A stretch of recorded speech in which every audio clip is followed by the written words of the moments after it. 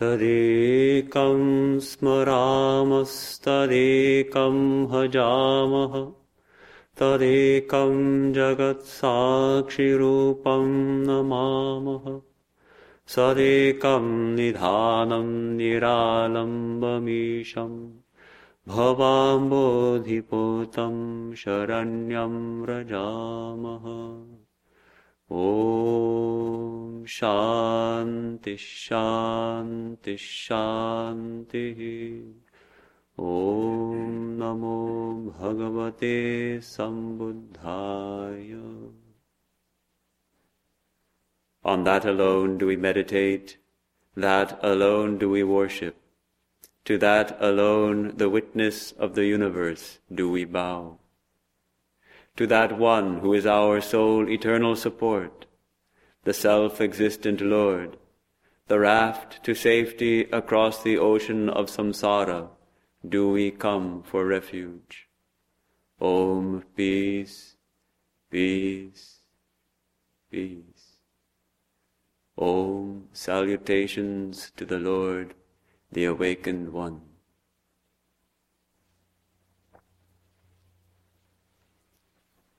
Good morning. Yesterday was the auspicious day of Buddha Purnima, according to the Indian calendar, the full moon day on which the blessed son of India, Siddhartha Gautama, who became the Buddha, the Awakened One, was born. That's the first blessing. And it's the same day on which he attained to illumination, on which day he became the Buddha, the Awakened One. That's the second blessing. And also the day when he attained what is called Mahaparinirvana, when he left his body and became free of the body. So that's the thrice-blessed day, it's called. And I'd like to talk a little about the life of Buddha and his teachings, from a Vedantic standpoint to a certain extent, but it can be very helpful to study the teachings of other religions. Of course, in Buddha's time there was no religion called Buddhism. It was just Buddha was a teacher and people followed him, and afterwards Buddhism grew up. And he was immensely influential in those days of Buddha. What we call Hinduism today did not exist. There was not the kind of temples and ritual worship. It was fire sacrifices, and the priests had a lot of power, and there was a terrible oppression towards the lower castes. And Buddha, and a lot of animal sacrifice also, a lot of animal sacrifice. It's Buddha who put a stop to that. Buddha is often called the Tathagata. He used to refer to himself as the Tathagata. It means the one who has thus come, or the one who has thus gone, the Blessed One. His father was a rather petty king, a small Raja of a small state. Kapilavastu is the name of the place, and head of a clan, the Shakya clan. And his mother was Maya Devi, Mother Maya. And for 20 years they were married without any children. Then one night Maya Devi had a divine dream. She dreamt that she was taken by 4 devas to a divine lake in the Himalayas. And there she bathed in that lake and was dressed in divine garments. And then a divine glowing elephant came to her and circumambulated her 3 times and entered into her womb from the right side. So this was her dream. It was very perturbing, really. She didn't know what to make of it, so they consulted the astrologers, and they predicted that she would give birth to a special son who would either become a Chakravartin, a universal monarch. He would either become a great king or he would become a Buddha, a world teacher, an awakened one. And they expected that he would have 32 major and 80 minor auspicious marks on his body. So this was their prediction. Sure enough, Mother Maya was with child, and after the 10 lunar months, she was on her way to her native place to give birth to the child. But she didn't make it home. On the way, they stopped in a beautiful flower garden called Lumbini. And there she very quickly gave birth to the young future Buddha under a sal tree. This is, of course, the first of the 4 great pilgrimage places of the Buddhists, is Lumbini. And his mother died after 7 days only. She left the body after 7 days, and he was raised by her sister, Prajapati. And sure enough, the astrologers looked him over, and they found these 32 major and 80 minor auspicious marks. I looked up about them, and things like his hands were the auspicious marks are the hands will hang below the knees, the eyes will be a deep blue color. He'll have 40 teeth. Don't know how. 40 teeth. And the minor auspicious marks are so many little details, like the fingernails will turn up at the end of the fingers and all these little details. But interestingly, it is said about Sri Ramakrishna that his arms also were very long, that his arms also hung to the knees. So it's an interesting point. And so they predicted the same thing. The astrologers who saw the boy, they predicted that either he will become a great king or he will become an all-renouncing mendicant who would become a Buddha. And there's a very touching story of one rishi, Asita, who saw the boy and recognized him as the future Buddha. And he bowed down at his feet and was in great joy. And then suddenly he started weeping. And the others asked, "What's the matter? Why are you weeping?" They got worried. And he said, "No, it's such a great joy. I behold the future Buddha." But he was an old man. He said, "Now I realize I won't live long enough to receive his teaching." It's a touching story. So, like almost all parents, Shuddhodana, the future Buddha's father, didn't want his son to become a monk. So he tried to prevent it. And how did he do it? He kept him sequestered in the palace. In fact, he had 3 different palaces built for him for the summer and the winter and the rainy season. And it was like a pleasure garden, and there was all kinds of good food, and he received training in all the arts and music and archery and all these things.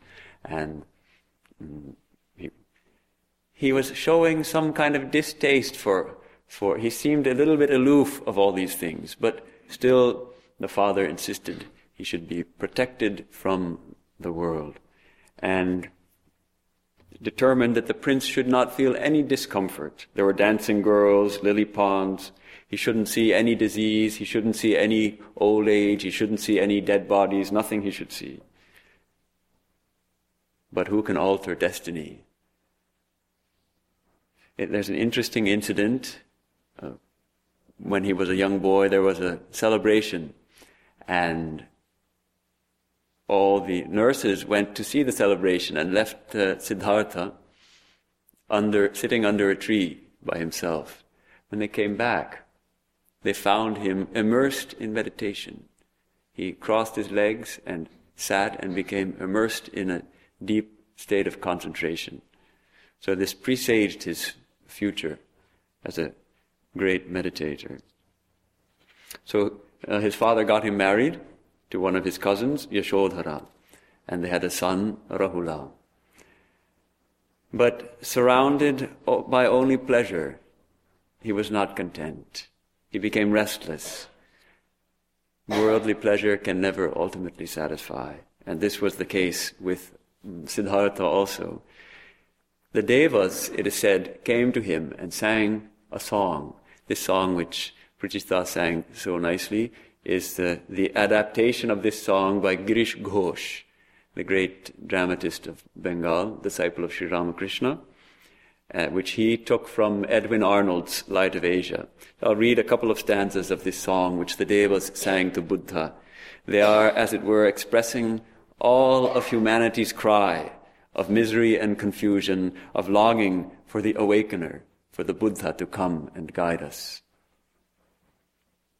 So this is Girish's version translated into English. So it went from the Sanskrit to the English of Edwin Arnold, to the Bengali of Girish Ghosh, to the English of the Gospel of Sri Ramakrishna. That's the one I'm going to read. We moan for rest, alas, but rest can never find. We know not whence we come, nor where we float away. Time and again we tread this round of smiles and tears. In vain we pine to know whither our pathway leads, and why we play this empty play. Burst thou our slumber's bars, O thou that art awake. How long must we remain enmeshed in fruitless dreams? Are you indeed awake? Then do not longer sleep. Thick on you lies the gloom fraught with a million woes. Rise, dreamer, from your dream, and slumber not again. Shine forth, O shining one, and with thy shafts of light slay thou the blinding dark. Our only Saviour thou, we seek deliverance at thy feet. So as the story goes, Siddhartha insisted on leaving the palace and having a round of the city. And his father made sure that the streets were swept clean and the houses were spruced up. And he went out with his charioteer, his loyal charioteer Channa. And on the way, they suddenly caught view of an old man, bent over, walking with a stick, white hair, no teeth. And Siddhartha had never seen such a person. He said, "Hey, Channa, stop the chariot. Who is that? What happened to him?" Channa explained, "Revered sir, he has become old." "What? He has become old? Must all become old?" "Well, yes, sir. All those who do not die young, they all will become old." So it was a big blow to Siddhartha's mind. What is this, old age? So he returned to the palace, brooding about this sight he had seen. Well, they went out again after some time. This time, Buddha caught sight of a man emaciated and his body covered with sores and coughing and wheezing. And Siddhartha said, "Channa, stop the carriage. Who is that? What's the matter with him?" "Oh, revered sir, he is sick. He has got an illness." "What is this? Well, it's terrible. What a misery. Does everyone get illness?" "Oh, yes, sir. Everybody falls prey to illness from time to time." So again, Siddhartha, I should say, was upset. It really hit him hard. And he went back to the palace, thinking deeply over all these things. As the story goes, they went out a third time, and this time they came across a group of people wailing and weeping. And they were carrying a person who wasn't moving, who was just being carried like a log of wood. And Siddhartha asked his charioteer, Channa, "Hey, Channa, what happened? What happened to this guy?" "Oh, revered sir, he has died." "What? He has died? What does it mean?" "No, sir, everybody must die. Everybody, you and your father, and everyone you know, everybody will die in the end." So these were the three great blows to Siddhartha's mind. There is disease, there is old age, and there is death. This is the reality of life. Well, they went out a fourth time, and this time they saw a man dressed in orange robes, with his face shining with peace and joy. And Buddha said, "Hey, Channa, who is that man? Look at him, he's so joyful. What? Oh, Master, he is a monk. He has renounced the world and he is striving to realize the truth. That is why he is so joyful. So this again made a deep mark on Siddhartha's mind, and he gradually came to understand that this too would be his path, the path of renunciation, the path of seeking the highest truth. So the time had come. He was 29 years old, and the time had come for him to leave the world. And not only for himself. Siddhartha was burning with this idea that the whole world is it's steeped in misery. There's so much suffering. He wanted to find the solution not just for himself, but for all. But this leaving of the world meant the sacrifice of his beloved wife. This renouncing the householder's life. There's a beautiful description of this moment by Sister Nivedita, who is describing Swami Vivekananda telling the story. So she writes, "Then came the picture of the two, long wedded, and the great night of farewell. The gods sang, 'Awake, thou that art awakened. Arise and help the world.' And the struggling prince returned again and again to the bedside of his sleeping wife. What was the problem that vexed him? Why, it was she whom he was about to sacrifice for the world. That was the struggle. He cared nothing for himself. Then the victory, with its inevitable farewell, and the kiss, imprinted so gently on the foot of the princess that she never woke. Have you ever thought, said the Swami, of the hearts of heroes, how they were great, great, great, and soft as butter? So Prince Siddhartha became a wandering monk. In the dead of night he called his charioteer, and they left the palace and went a good distance, and Siddhartha removed his crown and he cut off his long hair and gave his weapons to Channa and sent him back to the palace alone.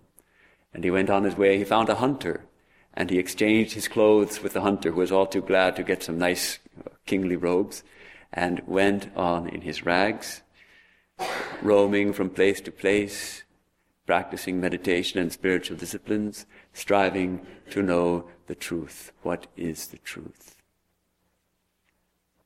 And Yashodhara, his wife, lived the same austere life from this point on, sleeping on the floor, wearing the simplest clothing. And much later, she would become a nun also and become fully illumined.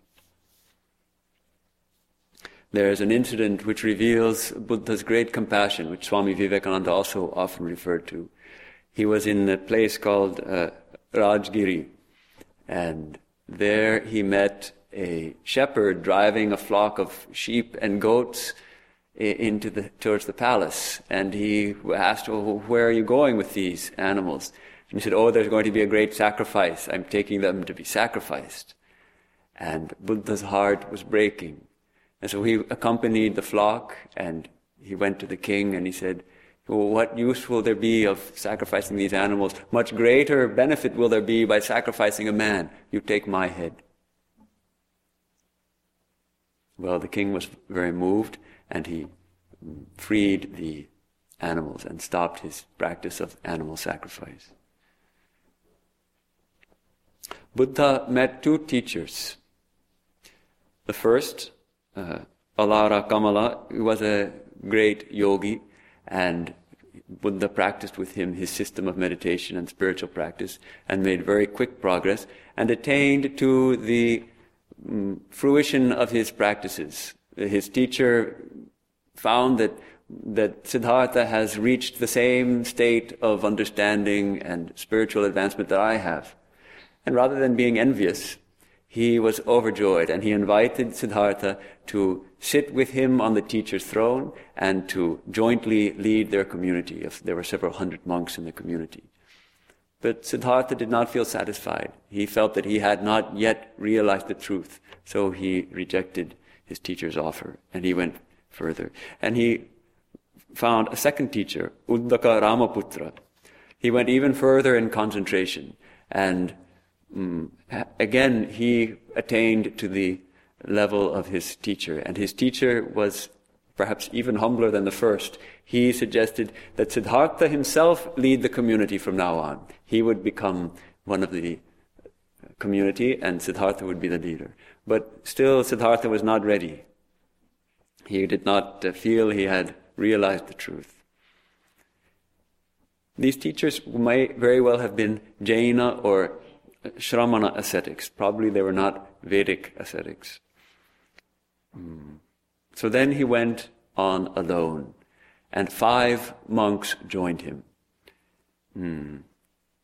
They underwent the most terrible austerities, the terrible fasting. They would eat just one little morsel of food every day. And later, Buddha relates how he would touch his hand to touch his stomach, and he would feel his backbone through the stomach because there was nothing left. And he was finally nearing the dissolution of the body. Then he realized enlightenment could not be attained with such a weak body. And he decided to eat. He decided he needed to eat something. And the 5 monks who were looking on him as their teacher and guide, they left him. They said, "Oh, he has succumbed to luxury. He is no longer our teacher." So they gave up Siddhartha, and he went on alone. Well, the great night came, the full moon night of Vaishakh. There was a woman, the daughter of the chief cowherder of the village, who seeing a monk, brought some rice pudding for him, and he ate that rice pudding, that blessed offering, on which, being nourished by which, he was ready to sit for the great night. And he found a great lonely peepal tree, and here he made his seat. And he took a resolve. He took the famous resolve. Ihasane shushyatu me shariram tvagasti mam sanilayam prayantu aprapya bodham buhukalpa durlabham naiva santat kayamidam chalishyati. Let my body wither away, the skin, bones, and flesh dissolve, but before attaining awakening, even if it takes an age, I shall not move from this seat. So now Siddhartha had developed the firm resolve to pierce the veils and realize the truth. It is said that at this time, the Mara, temptations of Mara, the Buddhist personification of worldliness, of negativity, of tamas, came to tempt him, first sending his daughters, who were the most seductive daughters, but he was not tempted, and then coming with his armies to threaten Buddha. But Buddha was not Siddhartha was not swayed. He entered into deep states of concentration. They are called the jhanas, the 4 jhanas. They are successive states of ever deeper meditative awareness. And as the morning star arose, Siddhartha ceased to be. The Buddha became. The awakened, the Tathagata, attained nirvana. And in the words of Edwin Arnold, he said, "Many a house of life hath held me, seeking ever him who wrought these prisons of the senses, sorrow fraught. Sore was my ceaseless strife. But now, thou builder of this tabernacle, thou, I know thee. Never shalt thou build again these walls of pain, nor raise the roof tree of deceits, nor lay fresh rafters on the clay. Broken thy house is, and the ridge poles split. Delusion fashioned it. Safe pass I thence, deliverance to obtain." It is said that In this picture of the Buddha, this is actually a photograph of Buddha touching the earth with his right hand, called with his right hand, the Bhumi Sparsha Mudra. This signifies the very moment of his enlightenment. He was sitting, and Mara came with his armies, and Mara said, "Leave that seat. I am the one who is actually entitled to sit in that seat." And his armies all spoke with one word, "Yes, we bear witness. Mara is the one who is truly eligible for this throne, this seat." And then Mara asked, "Who will bear witness for you?" And Buddha said, "The earth will bear witness." And he touched the earth. And then the earth, Mother Earth, spoke and bore witness to the Buddha's illumination. And at that moment, he attained complete awakening. So great was his joy, his utter peace, that he remained seated for 7 days in that same place. Then, for 7 days more, he gazed in gratitude at the tree, the peepal tree, which ever after is called the Bodhi tree. And after that, he paced backwards and forwards for 7 days in ecstasy. It is said that everywhere his feet fell, lotuses sprang up. It may be a little bit of exaggeration. But it is to give the idea of how blessed the moment was and how great his joy. What was the nature of Buddha's realization? What is the nature of his awakening? It's difficult to say, actually, because that state is beyond speech and mind. Buddha himself would not speak of it in positive terms. Nirvana, it means literally extinction, blown out, like a candle blown out. Extinction of all suffering, extinction of all craving, extinction even of the sense of self. If there is no self, what remains? What remains is beyond is and is not. And Buddha realized what he would teach as the Four Noble Truths. When people would ask Buddha, "Who are you? Are you a god?" No. "Are you a man?" No. "I am Buddha. I am awakened." That much he would say. "I am awakened." So this spot, under the sacred tree where Buddha attained his illumination, is a very important pilgrimage place in India, near Gaya, Bodh Gaya. And today, thousands and thousands of Buddhist pilgrims and Hindu pilgrims and pilgrims from all over the world come there to sit under the tree. The original tree is no longer there, but a sprout from that original tree was preserved, and a new tree was grown from that. And maybe that one again was sprouted, and so it's a descendant of the original tree which grows there. Now, Buddha doubted about whether he could teach. The world seemed so enmeshed in ignorance that could he teach what he had realized?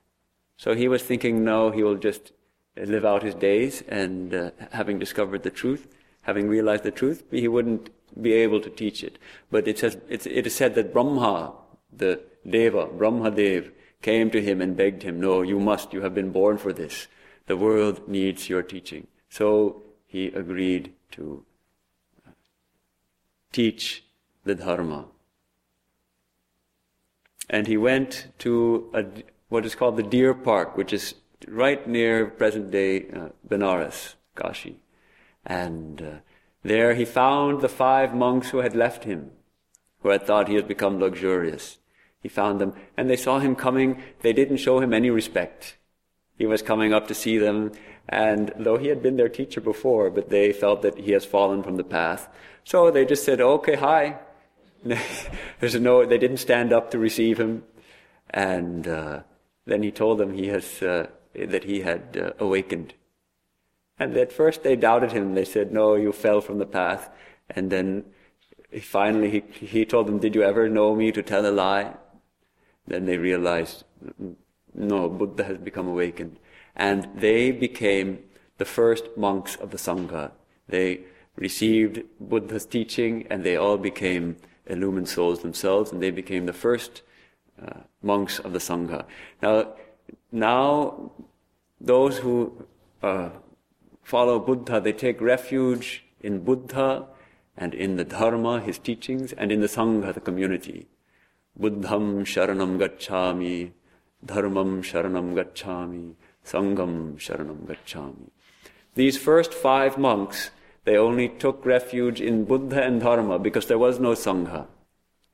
After this point, all who wanted to embrace the monastic life or to follow the Buddha, they took refuge in Buddha, Dharma and Sangha. But the first monks, there was no Sangha yet, so they took refuge in just Buddha and Dharma. And these are called the 3 jewels of Buddhism: Buddha, Dharma, Sangha. So let's talk a little bit about the 4 noble truths which Buddha discovered. The first noble truth is the truth of dukkha. Truth that in this world, the very nature of this world is dukkha. Now, ordinarily it's translated as misery or suffering. This is not a very accurate translation. It doesn't tell us enough. Dukkha has the sense in this context of impermanence, imperfection, insubstantiability. There is happiness in this world, there is joy also, but ultimately it's impermanent, it's unsatisfying. This world can never really satisfy us. There's a deep-seated dissatisfaction that we all have. And this is the first noble truth. The very nature of embodied life is one of that you can never get satisfaction from it. You can never attain to true peace through just living your life in the world. The second noble truth, he found the cause of this state of affairs. The cause of this dukkha, he found he called it tanha or trishna, thirst, craving. It is craving which causes this state of unsatisfactory state of affairs. And he discovered a chain of what is called dependent origination, that everything is dependent on something else. And let me read a little definition of this. Any phenomenon exists only because of the existence of other phenomena in a complex web of cause and effect, covering time past, present, and future. Because all things are thus conditioned and transient, they have no real independent identity. So this is the idea that nothing has independent existence. Everything is, in a sense, empty, because it's all dependent on something else. So this is his second noble truth. Then, the third noble truth, this miserable state of affairs has an end, and it is called nirvana. There's an end to the state of suffering and misery and dissatisfaction. And what is nirvana?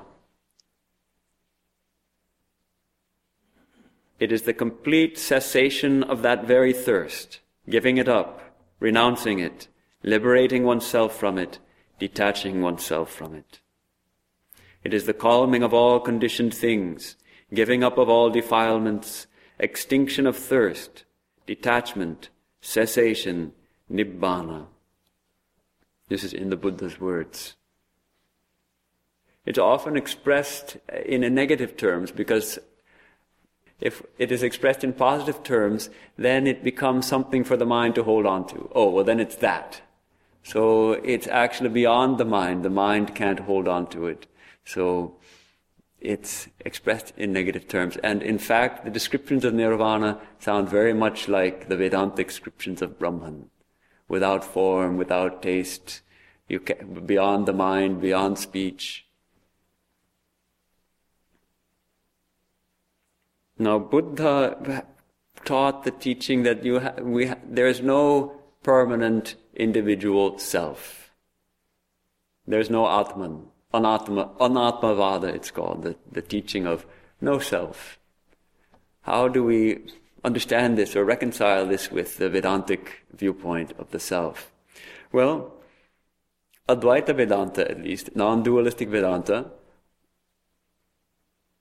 agrees that ultimately the individual soul, what you call your own individual self, is but an illusion. There is only one infinite existence, one infinite reality. But Vedanta accepts the existence of the self provisionally, of the individual self. I have a self and you have a self. Provisionally we accept it. Vedanta accepts it. Of course, the other schools of Vedanta insist upon it. Advaita Vedanta accepts it provisionally. It says ultimately it's only one infinite reality. Buddha, however, denies it from the very start. He says, it's a mistake. Don't think of that. Now, this was the third noble truth. The fourth noble truth is the path. Buddha taught a wonderfully practical, beautiful path to illumination. And we can learn a lot from it. The Eightfold Path, it's called. Buddha emphasized self-effort and direct experience. No God will save us. Our realization is in our own hands. And these 8 folds, these 8 limbs, we can say, of the path, they are to be practiced simultaneously. It is not, in the yoga, the 8 steps of the yoga school, each step is to be practiced one after the other. One attains to one step and then one goes on to the next step. But in this, they're all to be practiced simultaneously. And I think we can just go through them and remind ourselves. Most of us have studied them before. First of all, Buddha tells us that we start with samyak drishti, right understanding, right view. He wants us to have a proper understanding of the Four Noble Truths, of this truth that life is somehow unsatisfactory and that there's a cause for this dissatisfactory nature of our life, and that there is an end to this dissatisfaction, this misery, this suffering. There is an end to it. And fixing this, understanding this deeply is the first of the Eightfold Path. And then, leading from this is samyak sankalpa, right intention or right resolve, or right thoughts. One resolves then, if this is the state of affairs, one resolves to realize, to practice the Eightfold Path and realize the truth and become free from suffering and misery. And Buddha emphasized very much the importance of thinking correctly, having the right kinds of thoughts of selfless detachment, thoughts of love, non-violence, extended to all beings. Many Buddhists practice this idea of metta, developing an attitude of friendliness to all, to both friends, of course, and also enemies. So the great importance of our thoughts. Then, samyak vak, the right speech. One should abstain from telling falsehoods, from speaking in a way that divides people, from abusing people, and from idle chatter. This is right speech, samyak vak. That's 3. Samyak karamanta, right action. Buddha advises us to refrain from taking life, not only human life, but animal life as well. Refrain from taking life, no stealing, and no sexual misconduct. These three mistakes, you can say, will really cause us a lot of problems. a lot of pain, a lot of suffering. And in spiritual life, in these three areas, if we can set ourselves straight. Buddha also emphasized that one's livelihood should be right. Samyak ajivika. So he asks his disciples and followers not to engage in trades or occupations which either directly or indirectly result in harm to other living beings. This is a very tough point, because in many subtle ways our livelihood may in some way impact other beings. But specifically in his time, he mentioned that trading in weapons, trading in human beings, in other words, slavery and prostitution, trading in meat, trading in intoxicants, and trading in poisons. These 5 specifically he mentioned. Then samyak vyayama, right effort. This is like our yama and niyama, discarding the unwholesome and cultivating the wholesome. And finally, the last 2, samyak smriti and samyak samadhi, right mindfulness and right concentration. Buddha very much emphasized the practice of mindfulness, being mindful and attentive of our bodies, our minds, our sensations, feelings, our thoughts, our conceptions, paying attention to them, noticing them, and then just being aware of them, cultivating intense awareness. And then this develops into a deep concentration. There are 4 levels of this deep concentration, marked by increasing equanimity. In the first, there is a joy. While the mind may not be 100% silent, it's mostly silent, and a great joy arises. In the second state, the mind becomes perfectly silent, and one experiences intense joy and happiness. In the third state, the joy subsides, and one only has happiness and equanimity. And in the fourth state, the deepest state, even the happiness subsides, and there's only absolutely perfect peace and equanimity. In sum, we could say Buddha's Eightfold Path is self-effort. You have to do it yourself, and do it by doing good and meditating. Then you will realize. Buddha avoided all philosophical and theological debates as being entirely unhelpful for spiritual life. Of course, soon after he left the body, dozens of different philosophical schools arose in Buddhism. But he himself tried to stop those kinds of discussions as unhelpful. There was one monk, Bhikkhu Malunkyaputta. He came with 10 metaphysical questions to Buddha. Is this universe eternal or not? Is this universe infinite or not? Are the soul and the body one? Or are the soul and the body two? Like that, he had 10 questions. Does the Tathagata exist after death? Or does he not exist after death? So Buddha answered with a parable, which I think most of us know.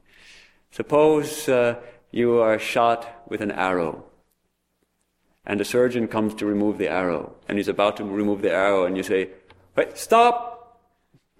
Wait, sir, who shot this arrow at me? And what is this arrow made of? And I see there are some feathers in the end of it. From what kind of bird did these feathers come?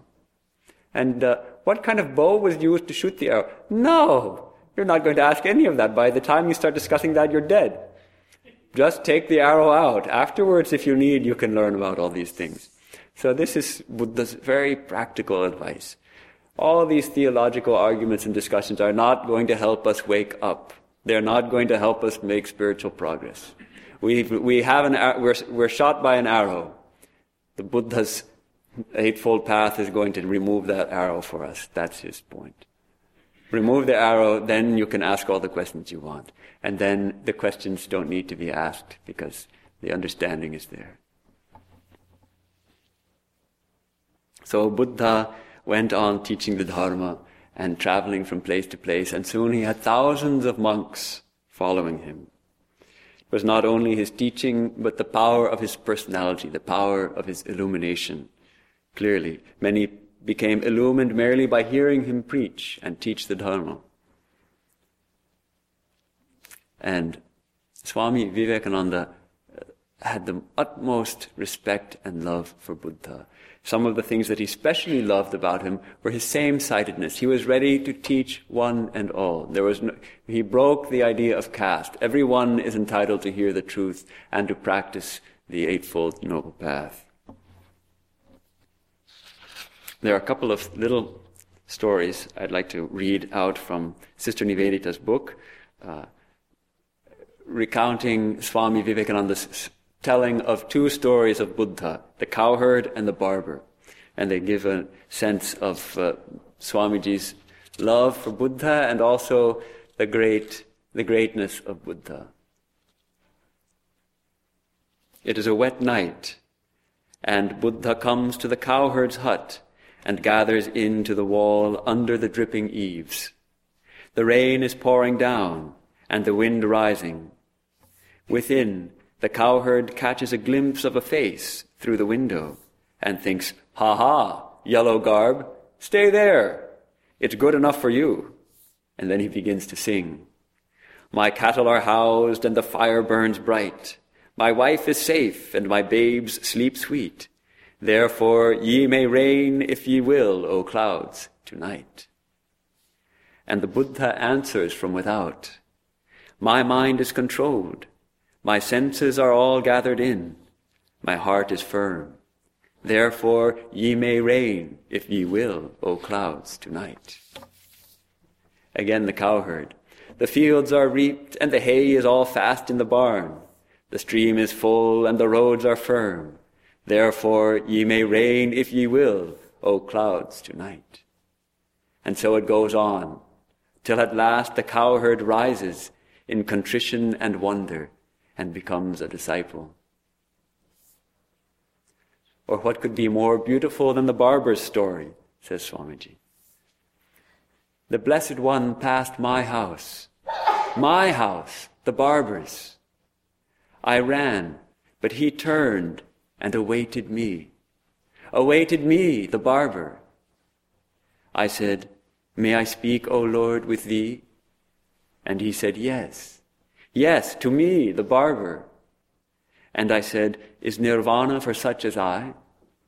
And he said, 'Yes, even for me, the barber.' And I said, 'May I follow after thee?' And he said, 'Oh yes, even I, the barber.' And I said, 'May I stay, O Lord, near thee?' And he said, 'Thou mayest, even to me, the poor barber.'" Now, a barber in those days would have been a very low class of society, someone who cuts the hairs and considered a dirty job, but equally welcomed by Buddha. No distinctions, the truth is for all. There's another wonderful story about Angulimala. There was a brutishly wicked man whose given name was Ahimsaka, the harmless one, who became a dacoit, and he used to kill his victims and cut off one of their fingers and he had a garland of human fingers which he would wear. It must have been a horrible thing to see. And that's why he was called Angulimala, because Anguli is finger and Mala is the neck garland. So he was called Angulimala. And he was terrorizing the villages all around. And frightful. So Buddha was there in this area, and the villagers warned him, "Don't go that way, Angulimala isn't that way, don't go that way." But Buddha was unconcerned, and he went on the road which Angulimala was patrolling. And Angulimala, seeing Buddha, thought, here's another finger for my mala. So he started running after him. But, and this is the one story where we find the Buddha practiced a little bit of magical powers. No matter how hard Angulimala ran, he somehow couldn't reach Buddha. Though Buddha was walking at his normal pace, but he couldn't reach him. And he got flustered and was surprised. He said, "Hey monk, stop!" And Buddha answered, "Angulimala, I have stopped, but you haven't stopped." And Angulimala thought, what does he mean? Well, what do you mean? I have stopped. I have stopped doing harm to all beings, but you have not stopped. So, in an instant, Angulimala became transformed. He saw the errors of his ways, and he wanted to become a monk. And Buddha accepted him as a monk of the order. And it is said that not long after that, Buddha was sitting with his monks, and the king came who was hunting for Angulimala to kill him once and for all. And King Pasenadi. And Buddha asked him, well, what would you do if you learned that Angulimala had become a bhikkhu, a monk, leading a holy life? And the king answered, I suppose I would honor him and give him alms, but that is impossible. Then Buddha turned to one of the monks present and said, Behold, here is Angulimala sitting before you. So that's the power of Buddha's compassion and teaching, and a demonstration of his teaching that hatred can never be conquered by hatred, but only by kindness, only by love, only by compassion. So I think we'll close with a little passage from Swami Vivekananda describing the last day. Buddha lived for 80 long years. He had 45 years of ministry, and then the time came for him to leave his body. And he told his intimate disciples that the time was coming near, so they were expecting it. They weren't pleased about it.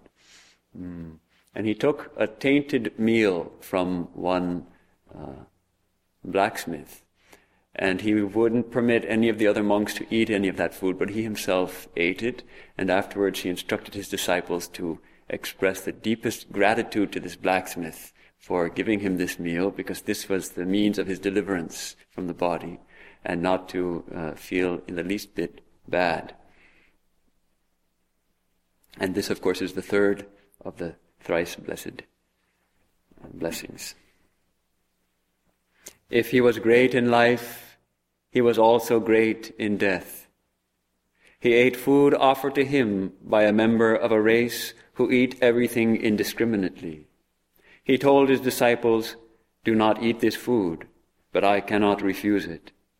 Go to the man and tell him he has done me one of the greatest services of my life. He has released me from the body. An old man came and sat near him. He had walked miles and miles to see the Master, and Buddha taught him. When he found a disciple weeping, he reproved him, saying, What is this? Is this the result of all my teaching? Let there be no false bondage, no dependence on me, no false glorification of this passing personality. The Buddha is not a person. He is a realization. Work out your own salvation. Even when dying, he would not claim any distinction for himself. I worship him for that. What you call Buddhas and Christs are only the names of certain states of realization. Of all the teachers of the world, he was the one who taught us most to be self-reliant, who freed us not only from the bondage of our false selves, but from dependence on the invisible being or beings called God or gods. He invited everyone to enter into that state of freedom which he called nirvana. All must attain to it one day, and that attainment is the complete fulfillment of humanity. Om. Na brahma loke na cha deva loke na yaksha gandharva manushya loke lokasya jatira japaneta nanyosti tvatto hi manushya chandra vanditastam surai sendrai rishibhishchapi pujitah Vedai sarvasya lokasya vandehamapi tvam vibho Loke kleshagni santapte pradurbhuto maharadaha Namostu bodhisattvaya sambuddhaya namo namaha Namostu bodhisattvaya sambuddhaya namo namaha Om Shanti Shanti Shanti. O moon among men, we find no remover of birth and death in this world, not in Brahmaloka, nor in Devaloka, nor in the worlds of Yakshas, Gandharvas, or men, other than you. You are praised by the gods, Indra and others, and worshipped by the rishis. You are the physician for the whole world. We too worship you, O all-pervading one. You have taken birth like a great lake, extinguishing the fires of worldly affliction. Salutations be to the Bodhisattva, to the awakened one we bow. Om, peace, peace, peace.